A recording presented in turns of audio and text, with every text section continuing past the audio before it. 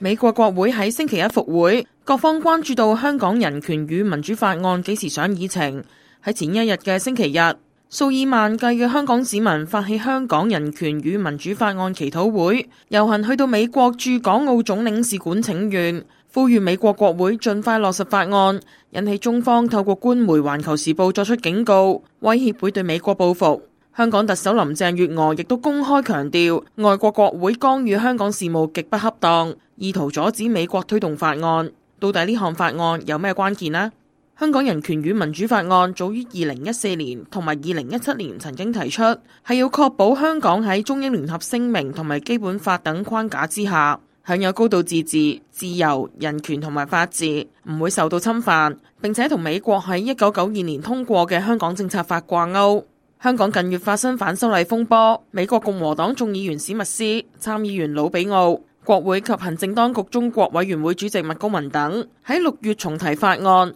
得到跨黨派議員表態支持，包括眾議院議長佩洛西同埋參議院民主黨領袖舒默等。即使林鄭月娥喺上個星期宣布撤回修例，佩洛西表明繼續支持法案，並且期望加快推動。眾議院共和黨領袖麥卡錫喺星期二亦都為《金融時報》撰文，指美方必須要回應香港人嘅要求。法案喺反修例示威風暴出現，令到唔少爭取民主嘅香港人好似見到曙光，引起極大迴響。有網民就喺今年7月發起白宮聯署，促請美國國會盡快通過法案。喺不足1星期已經獲得10萬人響應，亦都有香港前官員同埋立法會議員當次去到美國會見政治人物，展開游說工作，包括前政務司司長陳方安生同埋公民黨嘅郭榮鏗等。喺美國亦都有4000多名嘅香港僑民簽署同埋去信美國政府推動法案。有參與反送中抗爭運動嘅青年新政召集人梁頌恆就坦言，佢好期待法案通過，至少可以為香港爭取民主嘅力量注射強心針。起碼係多咗一分嘅力量係支持我哋繼續去爭取一個我哋原本應該有嘅民主嘅制度。如果美國係願意積極去落實執行嘅話咧，我相信成件事嗰個力量係存在，亦都會係要為香港成個爭取民主嘅力量打咗支強心針。例如針對一啲可能有美國國籍或者美國有資產嘅侵害人權嘅官員，可能包括係而家警察部隊裏邊啲成員咁樣，其實有呢一個少少嘅威脅或者少少嘅想法，係令到佢哋知道，喂，原來我做嘢唔係冇代價㗎，做衰嘢有機會俾人罰㗎，即係起碼唔會見到佢哋咁肆無忌憚，而家喺度周街咁打人。法案草擬嘅內容規定，美國國務卿每年需要向國會提交報告，檢視同埋證明香港維持足夠嘅自治度、人權同埋民主，先至能夠獲得延續香港政策法所賦予香港享有同大陸唔一樣嘅獨立關稅地位等特殊待遇。如果發現香港自治情況唔足以有別於中國嘅時候，美國總統有權簽署行政命令，暫停俾香港嘅特權。法案亦都建議制裁壓制香港基本人權自由嘅政府官員同埋相關人士。有關人士喺美國嘅資產有可能被凍結，佢嘅個人同埋家庭成員嘅入境美國簽證亦都會被取消，要佢哋為損害香港嘅自由、民主同埋自治付出個人代價。如果有香港市民參與非暴力抗爭被捕，美方唔會拒絕批出佢哋入境簽證。法案又支持港人擁有雙普選，但係呢條法案實際有幾大嘅機會會通過呢？熟悉美國國會運作嘅政治風險管理顧問方恩格向本台指出，今次嘅法案已經獲得2黨重要人物支持，包括佩洛西同埋參議院共和黨領袖麥康奈爾。暫時睇唔到白宮或者國務院嘅反對理據，估計大約2個月可以獲得通過。佢又指，美國早年通過咗香港政策法，給予香港特殊待遇，先至令眾多美國企業有信心喺香港設立地區總部同埋投資。所以美方係有責任關注香港嘅一國兩制落實情況，同呢個法案一樣係屬於美國內政，中方係無法阻止。但係佢坦言法案通過嘅意義較實際效果大。如果這個法案成為美國法律的話，會不會真正的改變香港政府的相關政事或中國中央政府的政事，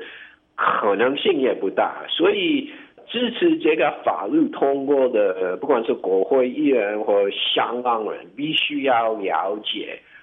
某個程度上是有重要的意義，意義是存在的，但是實質的效果不一定會有。根據政府資料，截至2018年，總共有290間美國企業喺香港設立地區總部，另外有434間美國企業設立地區辦事處。按統計，目前有大約85000名嘅美國公民喺香港居住，而2018年有大約130萬名美國公民入境香港或者經香港轉機。呢啲數據都顯示香港同美國嘅緊密往來。國際最關注美國能唔能夠成功打香港牌嚟到牽制中國。中國問題專家林和立就認為，北京係好需要香港維持享有獨立關稅地位，但係唔會因為咁而放鬆對香港嘅政策。法案通過可能會為抗爭者帶嚟精神上嘅支持，但係要令香港走出困局，跨出俾北京打壓嘅歷史關口嘅可能性比較低，仍然有待觀察局勢發展。我睇唔到有啲咩太大嘅轉變，除咗就係話特朗普或者特朗普嘅繼承人打呢個香港牌，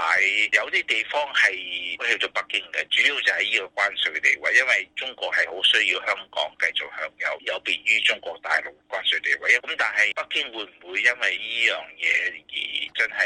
放鬆對香港嘅政策呢？呢個好成問題。自從習近平喺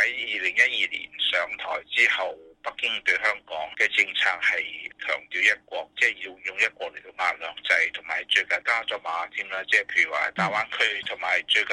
講有關深圳作為一個開放特區嘅示範城市等等啦，嚇，處處都係打壓香港嗰個高度自治權嘅。呢個強硬嘅政策就一直會繼續落去啦。至於經濟層面，據統計處資料，美國係香港嘅第2大貿易夥伴。其中2017年喺商品貿易方面，美國喺香港賺取高達329億美元嘅貿易順差。香港係美國賺取最高貿易順差嘅單一經濟體系。冠域商業及經濟研究中心主任關卓照指出，當香港失去關稅地位，必然會出現災難性效應。中國因為依賴香港，亦都會被窒礙經濟發展，兩敗俱傷。冇咗嘅，咁當然係一個好災難性咯。香港就會因為咁樣令至到咧，可能外資會離開香港啊，甚至美國可以直情可以針對香港，就話用幾條法例、一啲 regulations 咧，已經可以令到佢哋美資離開啦。當美資離開嘅時候，其他外資會跟住走噶啦，即係證明即係本身嗰個獨立性已經冇咗，唔已經係將國家當香港係一個內地城市咯。咁呢個所講嘅優勢冇咗嘅，咁啊成個金融中心就冇咗噶啦。關卓照強調，香港未必係西方國家唯一選擇作為亞洲集資嘅金融中心，有鄰近亞洲國家同埋地區正係對香港嘅境況虎視眈眈，包括東京同埋新加坡。尤其係新加坡，只要稍為放寬金融制度，隨時可以取代香港嘅金融中心地位。總括而言，如果中方未能夠堅守一國兩制底線，繼續干預香港事務，迫使美方出招取消香港有別於中國嘅獨特地位，長遠肯定影響中方喺香港嘅利益。自由亞洲電台記者陳曉賢報道。